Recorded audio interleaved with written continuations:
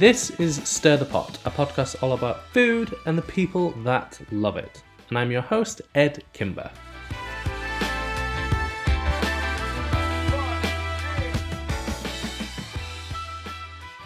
Hey guys, so yes, I am back, and it only took a global pandemic and a lockdown of London to actually give me the time to do it. And I guess that's not a positive, but I'm taking my positives where I can get them these days. I'm really excited to be back recording new episodes. I've got some great guests lined up, and I just wanted to do something for me that was fun for me and hopefully fun for you guys too. Something to give you to listen to every week, to give you an hour to escape and just enjoy a very friendly, upbeat conversation about something we all love, food. I hope you're all doing well in this very weird new situation. I found myself cooking more and more. It's the one thing keeping me sane, I think. I'm currently in the kitchen cooking dinner for my boyfriend, making something we make all the time at the moment, which is a really simple but very comforting spicy peanut noodle dish. I think comfort is something I'm going back to more and more, and ease. As much as I love cooking, sometimes right now I just want something that's very straightforward, very simple, very quick. So if you want that recipe, that is over on my Instagram account at The Boy Who Bakes.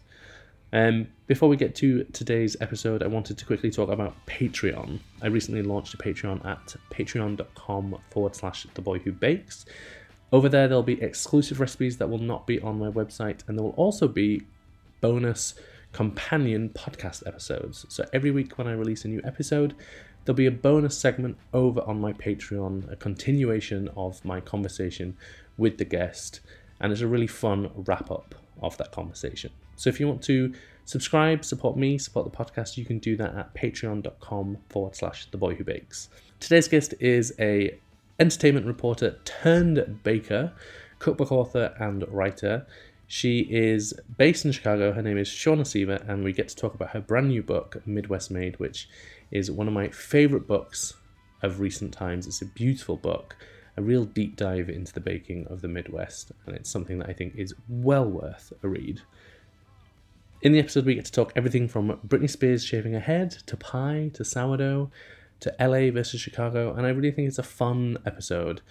As I say, this is a new normal, so all of these episodes are being recorded remotely, so do bear with me as I get to improve the audio quality. I think this is fine, there's no glitches, but it could be better, so I'm getting new equipment in to record that from now on. But until then, I hope you enjoy the episode, and let's get to the conversation.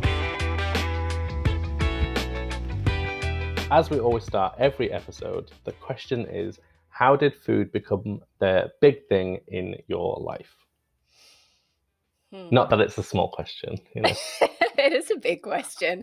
I think most of us in food could agree that it always was sort of an undercurrent. It connected to just about everything in our lives. But as far as it becoming my career, it probably went back to about 2007. I was mostly focused on television work, actually. I was doing a lot of work as an entertainment news host and reporter, correspondent, red carpet person in LA. I love that. It doesn't seem like you at all. It's such a good difference. Really? Oh, I should show you the tapes. I think you did. Did you share a video of one of them not too long ago? I have a vision of it in my head, but I may have just made it up. I might have, because every once in a while someone will send me a link and say, "Is this you?" Or I found this, and I was like, "Yes, it was me," which is funny. I mean, I loved the work, and I kind of thought that my goal at that time was to be Juliana Rancic, who was, the anchor on E! News, and she was very, this is mid 2000s. I don't even think she has that job anymore. But I thought like, oh, that's, the end goal. And so then you work towards like anything, like all these gigs and doing all these things, working for different networks. And then what happened was late 2007, I moved to San Francisco with my husband. He got a job really suddenly, and we just kind of decided to go. And almost immediately was expecting my daughter, which kind of changed everything. And of course, got the biggest job of my career at that point back in LA. I got a call as soon as I moved that I'd gotten this Yeah, this job on this daily entertainment news show that was launching, and it was the job I thought I always wanted. And so I moved back to LA to move in with my best friend because I didn't have an Wow. apartment anymore. No, this was like 3 weeks after we had moved. Also, whilst you're expecting your first child. Yes, I was kind of in that first not feeling good stage of it, Stressful. but couldn't tell anybody, and I wasn't gonna Sure. tell these people because I thought, "Oh, this is the job I always wanted." I also was, like, many pants size smaller, so I could, like, hide it at the time. Doesn't wouldn't happen now, but, yeah, I did, and I got this job and was working every day covering, like, that was when Britney Spears was losing her mind and chasing people with umbrellas with the shaved head, that sorta era. The heyday of celebrity news. It was Us Weekly, yeah, Juicy Sweatpants, Paris Isn't that also Hilton. around when TMZ was kind of like, was it launching then or at its height? Because I think TMZ was the first time I ever heard of them was the Britney Spears shaving her head thing. Yeah, it was like when all of the tabloid thing was taking over celebrity news, Hmm. and so then all of a sudden that was my job, and I'll never forget, it was December 2007, January 2007, or 2008 rather, standing outside the LA courthouse for like 8 hours in the rain, totally nauseous, waiting for Britney Spears, like, SUV to drop her off. And I'm like, this was what I signed up for. It was like the universe said, "Oh, you think this is what you want? Great." So, to get back to the food thing, what had happened concurrently with that was that I had started a food blog, kind of at the end of that first wave of food blogs in 2007. And so I had been doing that kind of at the same time, just as a release, just to write. I'd always loved baking. And so I was Hmm. just sort of doing it on the side. And then once I realized that this life I thought I wanted was not what I actually wanted, I quit that job. My agent almost murdered me. I can't Of believe you're course. doing this. And I had to finally crying, "I'm pregnant. I'm sorry. I can't." And he's like, "Really? Okay." So then I went back to San Francisco, basically threw myself entirely into writing the blog. And because San Francisco is really kind of a media wasteland in terms of Mm, television work, yeah. so I kind of just took myself out of that equation and focused full on the blog through the time my daughter, through the pregnancy till my daughter was about 2 years old, and grew an audience from that. Was really um, kind of gaining traction in terms of web traffic, and then really organically met a book editor through a friend of mine who said, "I like your voice. I kind of like the way you approach baking, make it really accessible. Like, have you ever thought Mm. about writing a book?" And I was like, "Of course I thought about it, but, how do you even do that?" And then I got that opportunity, and that, like, first book was a little tiny single subject book, Marshmallows. Marshmallow Madness, 50 marshmallow recipes. I Um, randomly came across it on Amazon when I was doing my very detailed research for this podcast, yes, and I yes. came across the French edition, and it's Oh, yes. guimauve and marshmallow, and I was confused because isn't guimauve French for marshmallow? It is. Anyway, so it's marshmallow and marshmallow, which I thought was Love it. adorable. I thought there was It something very was sweet about great. that. And it's a funny little book, and it has a puffy, the American and the German translation, and one of the other one, the Czech one, are all have Mm, puffy covers. But it's just a fun little book, and it was something that allowed me to get my feet wet in terms of writing recipes professionally and kind of learning the mm. craft of making a book. And I went, "Whoa, this is what I like." Like, Yeah, because it's writing, but it's also a lot of problem solving. And yeah. I've always styled all my own food for the photos, and so it's really neat. It's more like a scrapbook than it is just writing recipes. You're putting all these pieces together. Yeah, I think especially when you have that kind of level of not control, but when you're involved to it with it to such a degree where it's not just recipe development and you're not just passing it on to someone else, but you're, Mhm. crafting it for a shoot, it becomes this really personal project that you throw everything into. And I Yeah. think it's the most creative I've ever felt and the most creatively satisfied I've ever felt. So I can totally see how you do that first smaller book and just get hooked. Yeah. I mean, I had no idea that it was the process that was gonna pull me in, the Oh, it's the making of the best bit. project. Yeah. Yeah. And I do love so I mostly love, unless something's really going wrong and you cannot crack the code of a recipe, it's frustrating. Mm. But I love all the different aspects of it. And so that was just a lucky opportunity. And I had majored in journalism. I've been a writer my entire life. Even when I was waiting for Britney Spears, I was, kind of producing segments, writing all my Yeah, own yeah, yeah. stuff for that. So writing had always been an enormous part of my life. And this was just a way that I never thought I was going to be able to use it. And so after that first book, things really started rolling. And then oddly enough, my television experience really helped because, when you're doing a book, you've got to do interviews and go on Mhm. TV. And that to me was like the easy Easy. Yeah. part. Yeah. Um, and so, yeah, kind of just went from there. And then this last book, Midwest Made, was probably the greatest opportunity I've had to like really be myself. I feel like that's my heart in between two covers. This isn't I like a single subject situation. yeah. I was really afforded the opportunity to do that. Super grateful for that. I think I said this to you at the time that it really is. I think it's a wonderful book, and I think it really shows just the breadth of the content of what it's covering, which is fascinating. But also, it really shows off your ability and kind of how you approach things, and it's much more personal, I think, than the other books, just by the nature of what it is naturally, but also because it's your biggest book so far, so you have the space to play with it. And I want to talk about the book in a little bit, but the first thing I want to do is, if that's how you got into food as a job, where did that come from? Like, what was your childhood food like? Were you surrounded by? Did you have that kind of cliche food writer thing where you were baking with your grandma, which is fine because that's what I did. So I'm always fascinated because sometimes you have that thing where food writers, they like, I hated food, I didn't like it, and that's why I got into it. So I'm always intrigued where it comes from.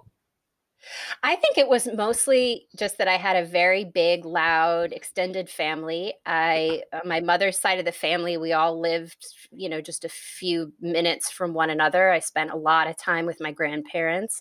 My grandfather, who his father was Greek and his mother was Sicilian. And then on my grandmother's side, had a lot of, European and Eastern European influences.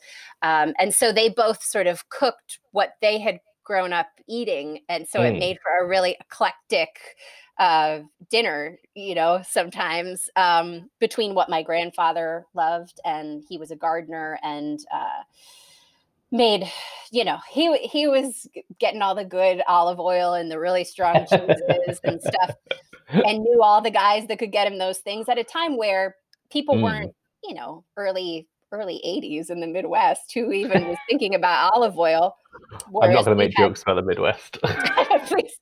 No, and you know what? It's funny. I mean, I know we're going to talk about the book later, but I think that sort of really shaped my experience of the Midwest in a much Yeah. different way than maybe people that grew up on everything being canned or boxed.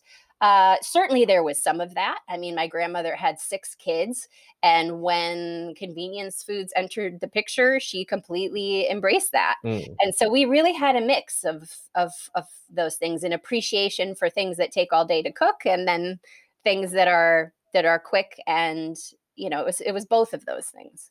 It also seems to me like your kind of family situation really represents what the Midwest is in terms of its populace. Like the thing that surprised me as someone who doesn't really know that much about the Midwest, particularly, I've been to Chicago once. I have been to Minneapolis. Minneapolis, yeah, I've been to Minneapolis. Hmm. And I think I met you in both places. I think I saw Yes. you, yeah. Yeah. But I don't know that much about it. So when I read the book, the thing that struck me most was how much the food obviously has been shaped by its immigration, but just how much immigration and how many different communities and cultures are represented in the Midwest, and how it's become this real mix of really interesting food, and how the Midwest has kind of taken it to its heart and kind Hmm. of put its own stamp on it. And it feels like your family was like a small version of that, in that you're from everywhere. Yeah. I'm a Midwestern mutt, as they all of it. And I remember growing up and thinking, "Oh, I wish I was one of those, I could just say I'm 100% Mm, Italian or whatever." But now I realize that there's a reason for that, because now I've mm, been able to write this book that showcases all these different things. And I was able to meet a lot of people along the way that I could identify with, a yeah. surprising number of people, because I've had that recipe or tried that food or met someone just like them. And so Mm, I've really grown to see that eclectic background as a gift, in the sense of researching this book and then meeting people as a result of writing the book. I've been able to relate to lots of different folks. But it's very true that I think the immigrant influences in the Midwest are so deeply embedded that mm, it's just part of it. It's just almost sort of disappears. And although that is part of it, on the flip side of that, there are lots of towns in the Midwest that are just strongly German, or this pocket in the southern tip of Door County, Wisconsin, where, because we go up there every summer, that has the largest Belgian American population in the cut. Like, who knew? And there's like a Belgian, the festival every August, and it's just fascinating. Like, who knew? mm, And then generations tend to stay. Oh, that's changed a lot, but the Midwest is very much values tradition and mm, family and keeping those things alive. And so, as much as there are some of them, and I was one of those people who couldn't wait to get out for a mm. while and move to the West Coast for 13 years, like, to come back and go, wow, that's a really amazing thing. This sense of home and keeping that alive, that not a lot of places in the country still have. What was it that made you want to, go to LA? Because it seems like the most polar opposite sort of place compared to, that homely, family-orientated Midwest to, glitz and glamour of Hollywood in LA, especially as someone who ended up working as a celebrity reporter. What was it that made Right. you want to leave? Well, I think, well, to go a little before the entertainment news. I know this is not a "this is your life" type interview, No, uh, go for it. but I grew up acting. I grew up like a theater kid, and had an agent from the time I was like in my teens, and auditioned for lots of different things and TV shows and movies and whatnot. And so I had been out to LA a few times for that reason throughout high school and college, and studied a lot of theater in college. So even though my major was journalism, the minor was basically theater, and I loved performing and I loved acting. And so that was a huge passion of mine. And I always thought I'd go and give it a shot, while I was still young and I had representation out there and stuff. So Sure. that's what brought me out there initially, was to pursue acting. And then nonfiction television really started to come up, and you were seeing, like, hosting TV shows was a job. And all of Mm, a sudden, my journalism degree put me to the front of a very long list of people to have that ability to speak on camera and be improvisational and do interviews. And so that's how that pivot happened. How did you find your kind of food life in LA? How different was it to what you were experiencing in the Midwest? Were you cooking whilst you were there, or were you just kind of eating out all the time?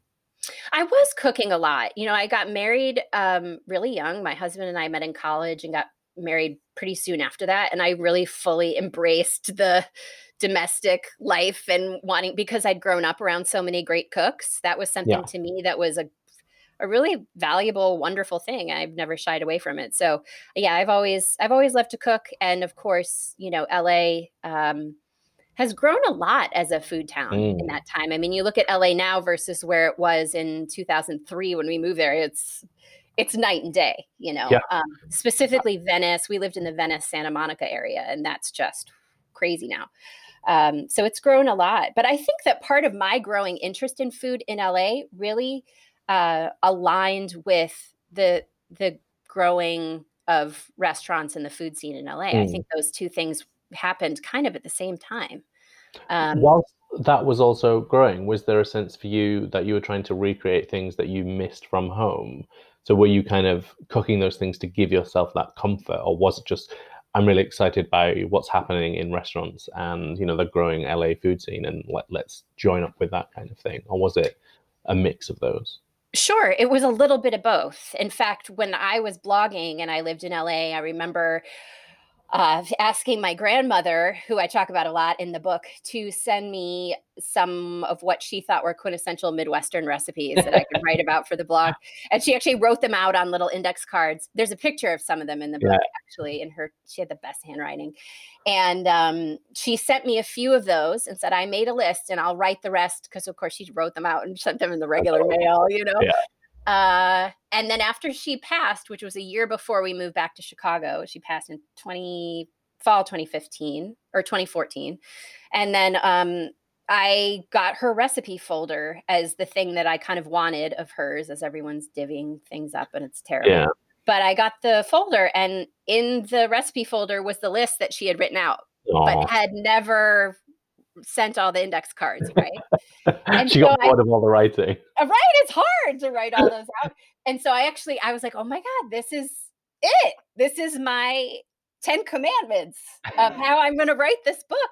And almost all of them are in the book. And I stuck it up next to my desk. And that was what every time I went, why did I say I would write this book? Which happens every time you write a book, you hit that point. And it's like, oh, okay, this is your North Star. It's fine.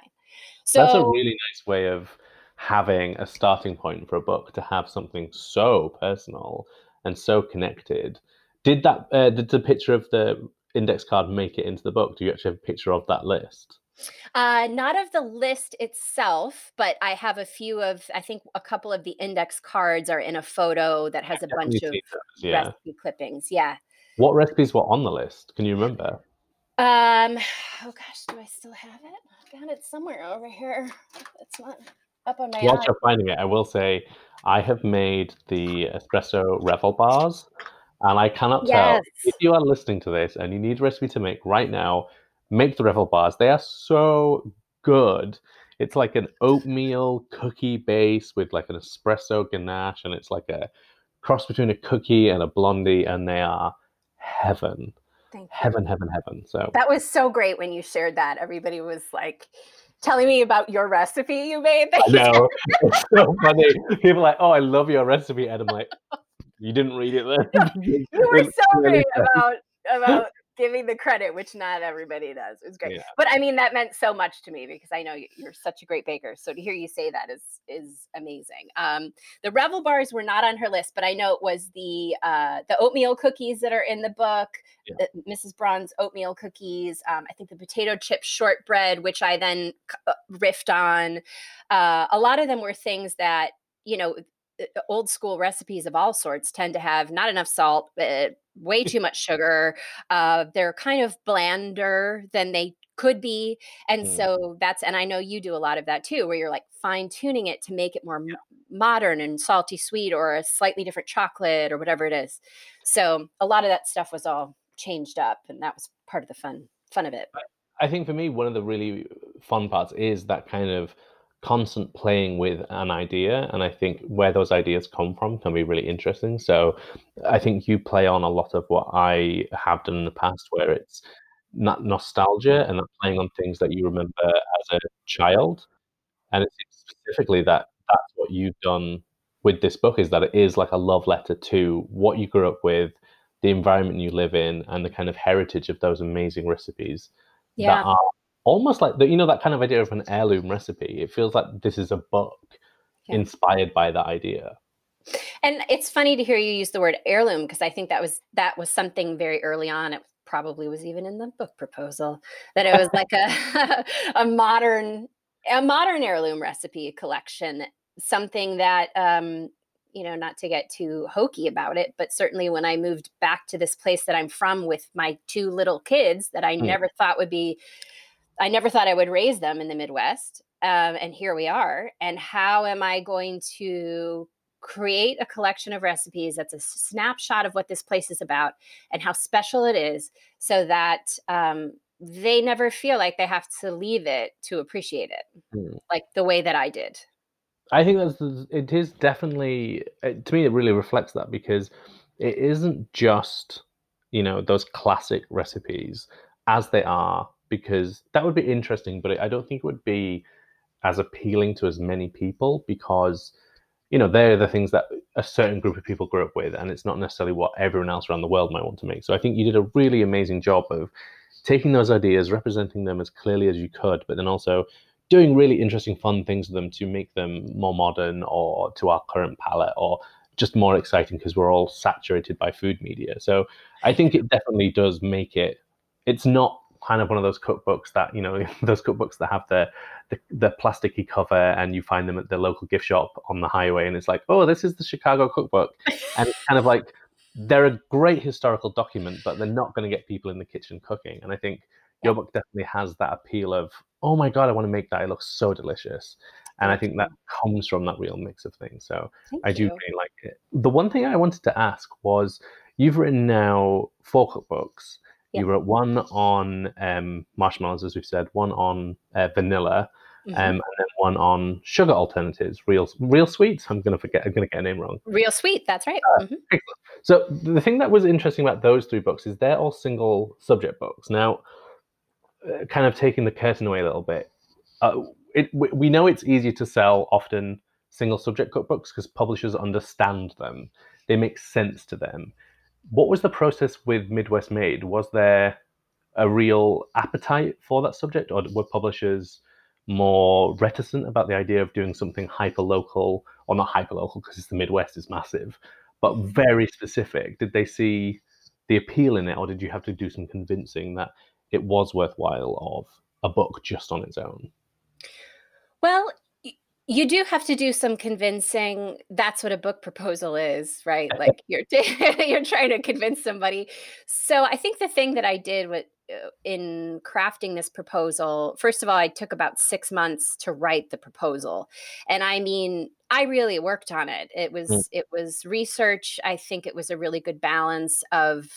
Toot my own horn, but I do think it was a really good balance of my personal story woven in with, okay, how am I going to make this not just sound like a bunch of somebody's blog posts about personal stories about recipes? And so with that, I try to incorporate a lot of food history, mm, and that's where the immigrant history and those sort of origins sort of come into it. So I really wanted to create a full circle experience of uh, the Midwest for people, because I think that you're right. I think one of the problems with trying to take on a region, especially like the Midwest, which is so massive, is that mm. even people in the Midwest, I knew this was gonna happen, so I wrote it in the introduction, and whether or not these people read the introduction is, yeah, but I They tried never read to. the introduction. They never read the introduction, but I can say it's in there, and Yeah, one of those things is that I am a Great Lakes snob. I am Chicago yeah, area born and raised. This is the hub of my Midwestern experience. yeah. Someone who is from way up north in Minnesota that they practically live in Canada, that's a different Midwest. Mm. St. Louis, do we count it? I guess we do. But I mean, you know what I mean? It's Everyone from St. different. Louis is coming from you now. Yeah, right. But even people in St. Louis are like, oh, the Southern influence is there, or Ohio so close to Kentucky. I mean, you can't deny that the people Mm, on the perimeter, if you want to call it that, it's much different than the mm, urban centers. And so trying to just acknowledge that this is my Midwestern experience. yeah. And with that, I'm going to try and put plenty of factual information in there as well to Mm, kind of make people go, huh, I didn't even know that. And I'm from here. And so yeah. trying to make it really a full, like I said, a full circle experience. And then when it comes to selling any cookbook, you try and just think about how is it going to be different. And I was so inspired by the idea of doing this book. And I think for me, if you talk about pulling back the curtain, I mean, you just know when you know that it's an idea that can take you the long haul that Yeah. it takes to write a book. And I was just so excited by the idea.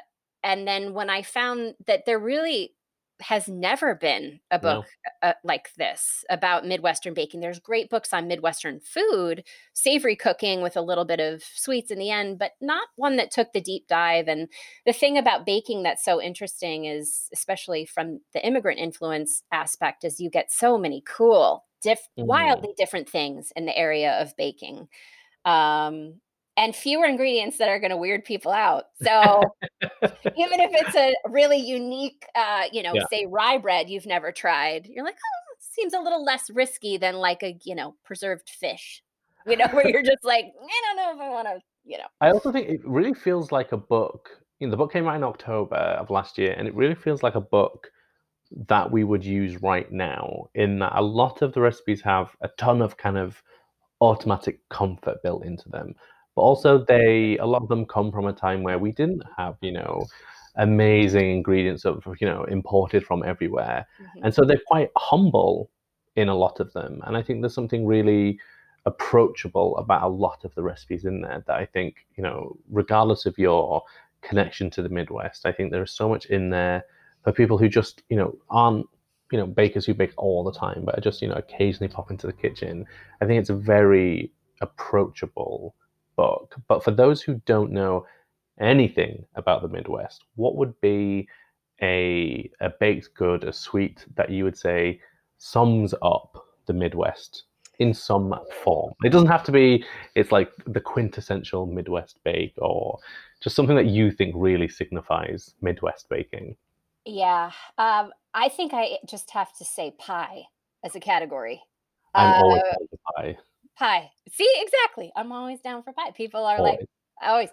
always. Um, this was one of the conversations I had early on that really made me feel like I had a book. And there is a pie chapter, there is a bars chapter, like a full chapter on bar cookies, That's and the book that I need always. bars.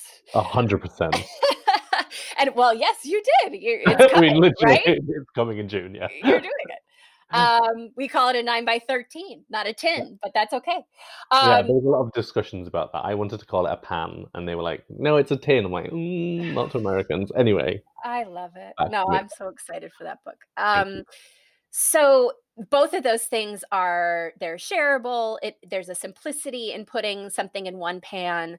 Um, the pie in itself, the foundation of it is pantry staples. It does not get any simpler than a pie crust in terms of something magnificent made from very few ingredients. Mm, You have grains, which is a staple of the heartland. You have butter, and we have some of the best dairy around here. It's a wonderful showcase for seasonal fruits, which the Midwest is very much, especially if you're talking about baking, that's something that runs on seasons. I mean, of course, now we can get frozen fruits and all of that kind of stuff, yeah, except for rhubarb. I mean, we can't get forced rhubarb here like you I know guys. it's depressing. I was once Lucky.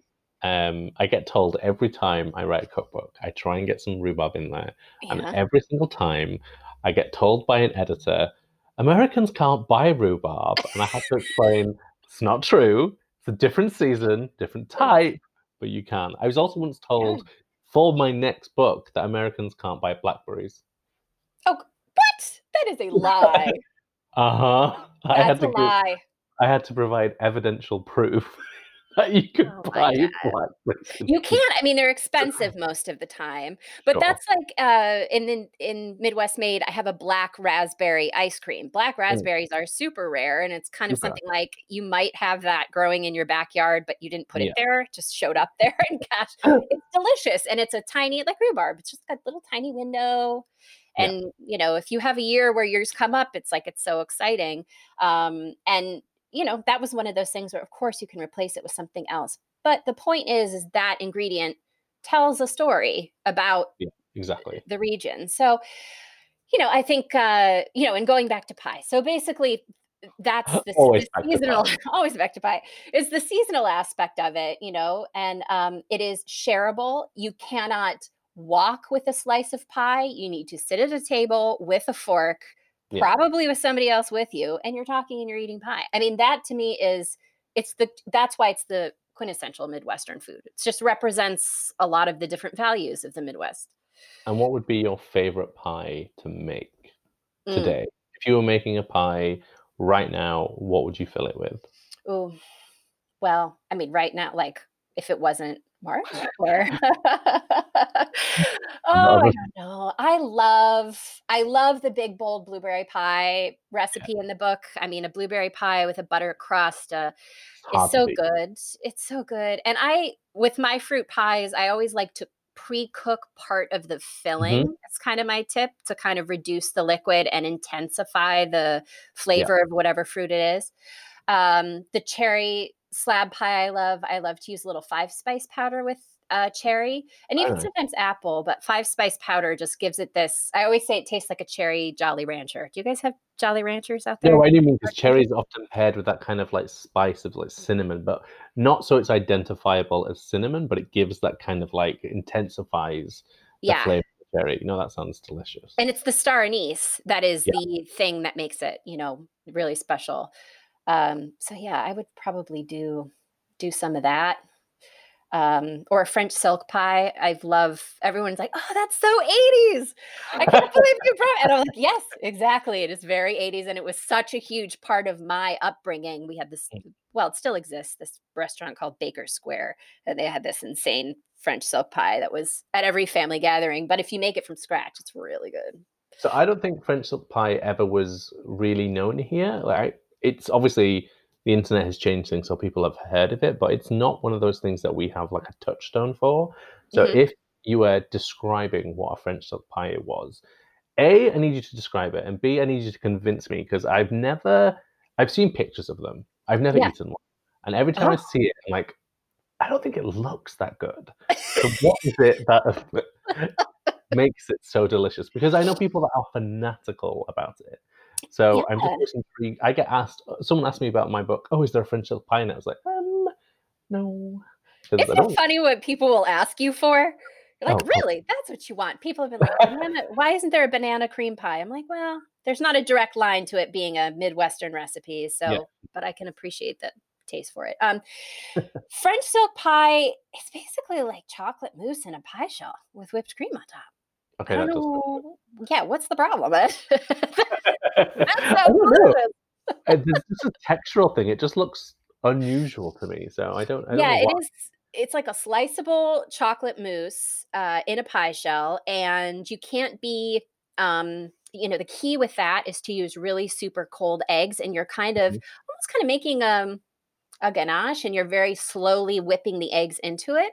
Mm. In the recipe, I say keep the eggs in the fridge, and you actually pull them out one at a time as they beat Oh, because you really? need, like, 5 minutes of beating time for each egg, and it goes more and more cloud-like. That's what's kind of fun making it. It just billows, billows, billows. So, I I think the fun with most of the I mean, I have the sweetest tooth going, but I think sometimes the making is almost more fun than the eating, and I think there's yeah. something really when you have those recipes that are really process orientated or there is some form of transformation, I find those are the best recipes to kind of just enjoy the process of making. There is something I want to talk to you about process and baking because we both currently have a shared obsession with sourdough. Yes, But sir. before we get to that, I wanted to ask something. I read in an interview you did about a rule you have with recipe development for a book. It was an interview many years ago, so it may not be true anymore. But it was a 4 attempt rule that if you can't get a recipe for a book done within 4 attempts, you stop. Is that still something you do? It is, it is. I mean, if it's something I'm really obsessed with, I may push it to 6, Mm. but I think I'm very Midwestern in that I have a really hard time, like, just wasting Yeah, food, and fair, I have that perfectionist streak where I don't really wanna serve it unless it's right.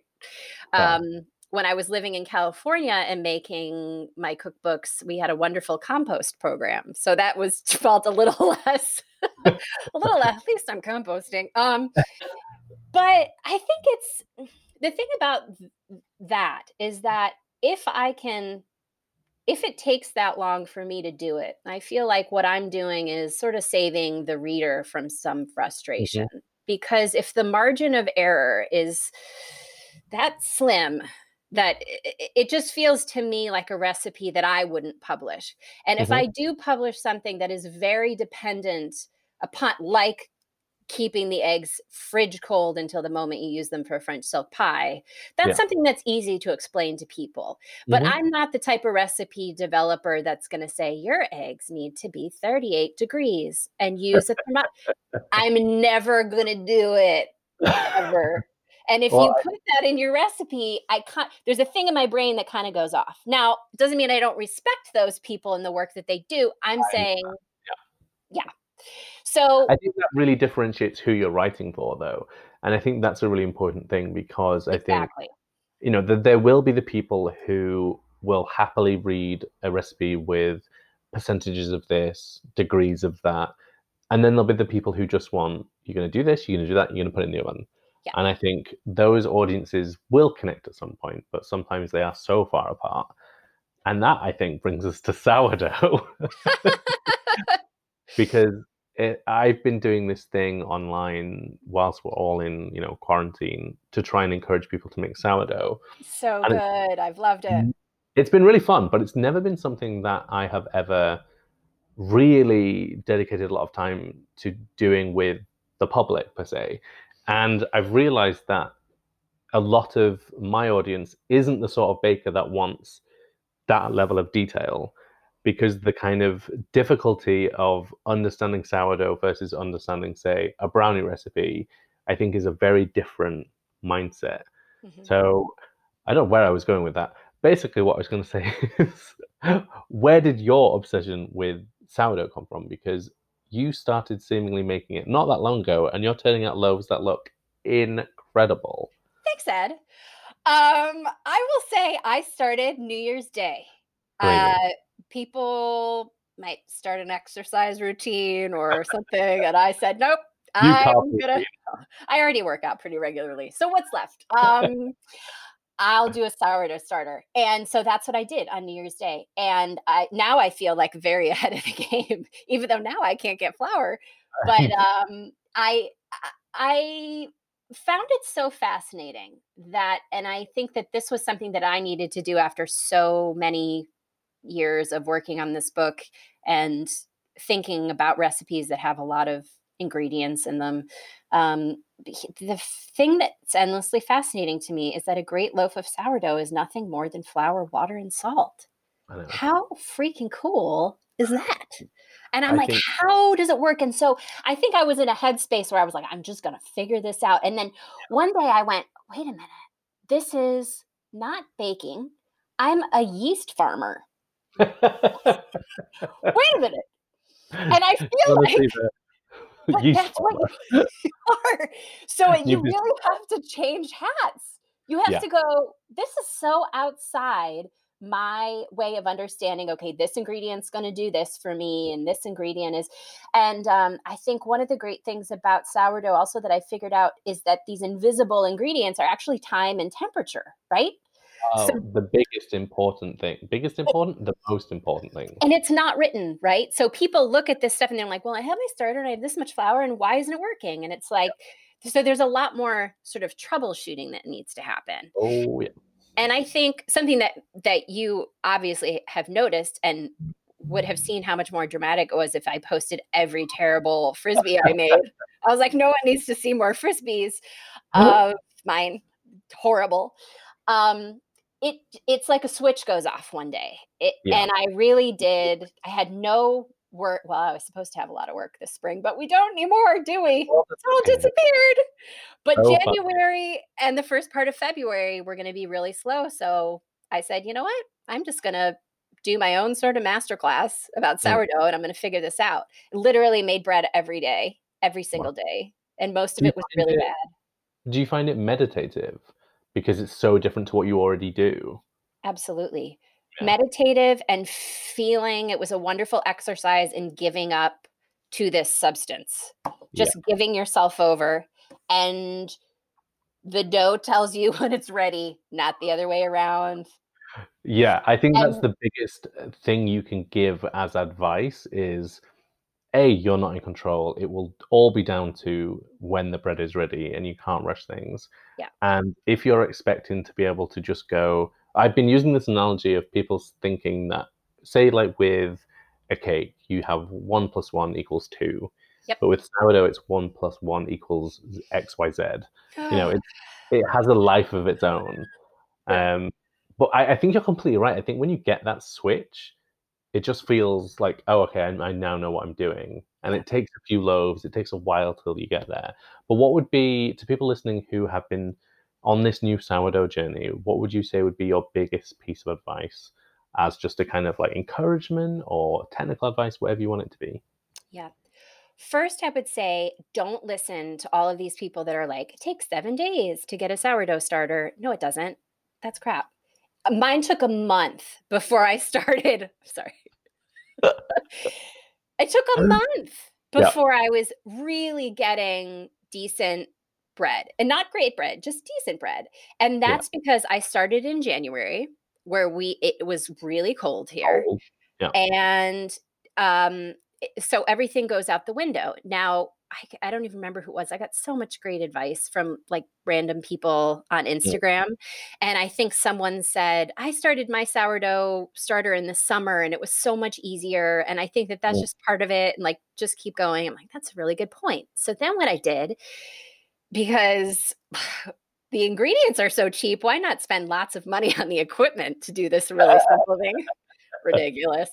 I went ahead and I got myself a proofing box. Now, I should say that our house is more than 100 years old. And even though I recently had the kitchen redone, it's still drafty. And if you have stone countertops, they're Cold. really cold. And I found that I couldn't regulate the temperature enough to get a consistent result. So I got this proofing box thing that folds down flat. It's an amazing little gadget. The same one. Yeah, it's right. And then overnight, I was like, okay, that at least put a little more consistency in my thing because I was trying to keep my starter on the radiator, and then the radiator would turn on and off throughout the day, and that's not good either. Yeah. So that really changed the game for me in doing the starter in cold weather was the proofing box, I think.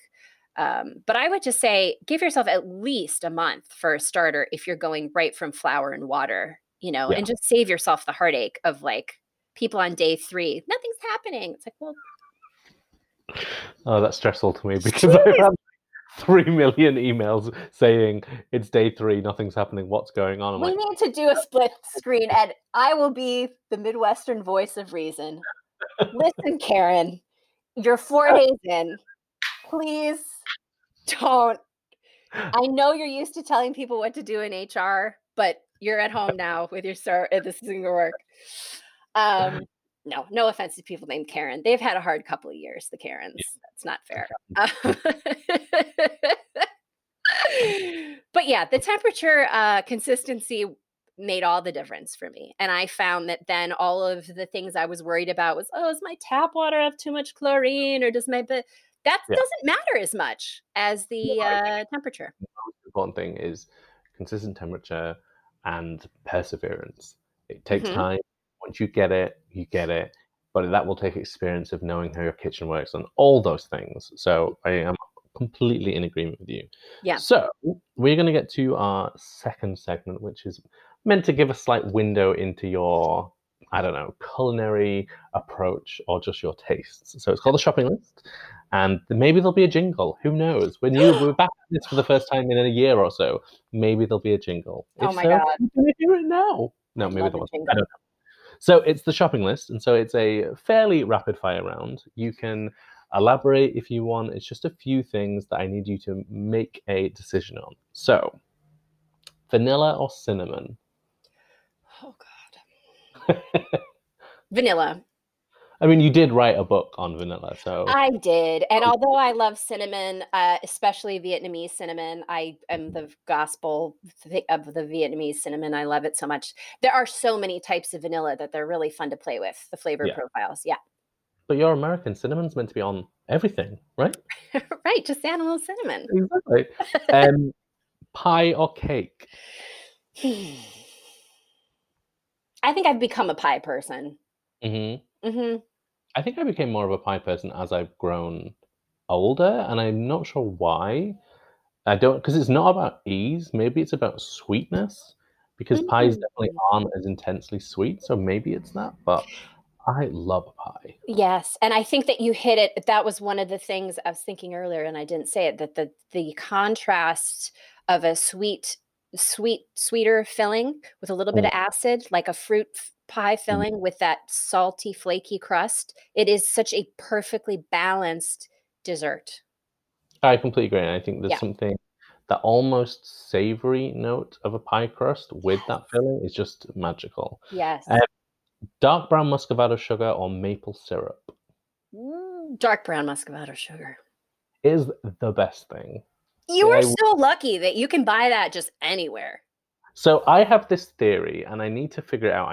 Next time I'm in the States, I'm buying all of the sugar. So I was watching. No, I made Bon Appetit's brown butter chocolate chip cookie, the one with toffee and the one that everyone makes, and it's Rick Martinez's recipe. And I made it, and it's a great cookie. But when I made it here, it had such a strong molasses flavor, and I think my theory is that US versus UK brown sugars are not quite the same. And I No, think no, all our sugars tend to be darker. So even if they're both called the same thing, so like US light brown muscovado, our versions of the same thing are just like 25 to 50% darker. Yep. And so I need to have a play with them because I'm getting nerdy, but I'm just intrigued by that difference. No, you're absolutely No right. one else And will, but it's just me being. no, you're so right. And because I'm such a fan of Muscovado sugar, because I put a lot of it in Real Sweet, which is when I Mm, started first playing with it. And I'm always tempted to swap out dark brown sugar in all kinds of recipes with dark mm, Muscovado. But the more you work with it, you realize it's also so much high, it's so much more acidic because it has so much mm. more like real molasses in it. That Yeah, even though you can swap it, you got to be aware that it may come out of the oven a little different than you think. 100%. Brownie or blondie? Ugh. What time of the month is it, Ed? What do we need? I'm just kidding. Gosh, some days if it's a brownie, that's all that it's gonna. And I love in the book, my Wednesday night brownies are just like the perfect brownie to me. It's almost kind of like making a box mix brownie, but from scratch, and they're really easy. So I make those a lot. But also in the book, the caramel canvas blondies are really, really. Whenever I give those to people, they're just such a great party trick because they look so plain, but have so much flavor because they have tons of butter and brown sugar and regular salt and flaky salt that I almost use as like an add-in. So I stir it into the batter. I don't put it on top. So you Just like get like little pops of. little sparks of salt. Yeah. So that's it's gonna have to be a draw. Sorry. That's that's allowed. Chicago or California or LA? Oh God. My son actually just because I'm with my kids a lot right now. My oh man. My son, who's 7, always poses a lot of these questions to me. And he goes, if you could go anywhere in the world right now, where would you go? That's And I adorable. said, I'd go to Santa Monica. I mean, my years in Santa Monica were just some of the happiest. I was there Mm, recently for doing stuff for the book, and it just feels like such a breath of fresh air. It's just such an mm. idyllic, beautiful place. And I love Chicago. I love where I'm from, but if I had to go somewhere and stay there for the rest of my life, I'd go to Santa Monica.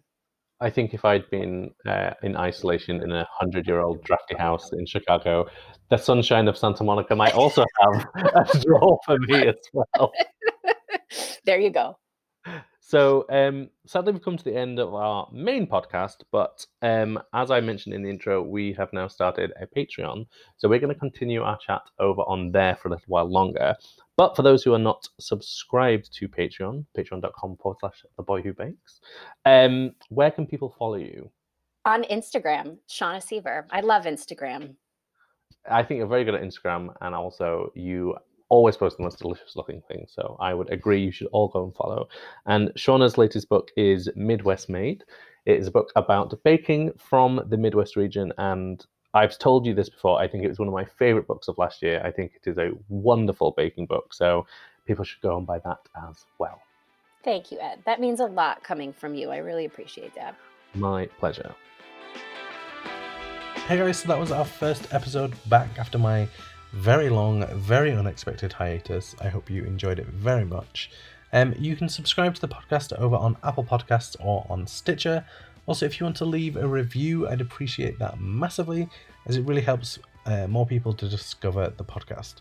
As I mentioned up top, there is also a bonus section of this interview over on Patreon at patreon.com/theboywhobakes, along with lots of bonus delicious recipes that are exclusive to the Patreon. I'll be back with new episodes hopefully every week, maybe every other week. We will see in the coming days. But thank you for listening, and I will see you next time.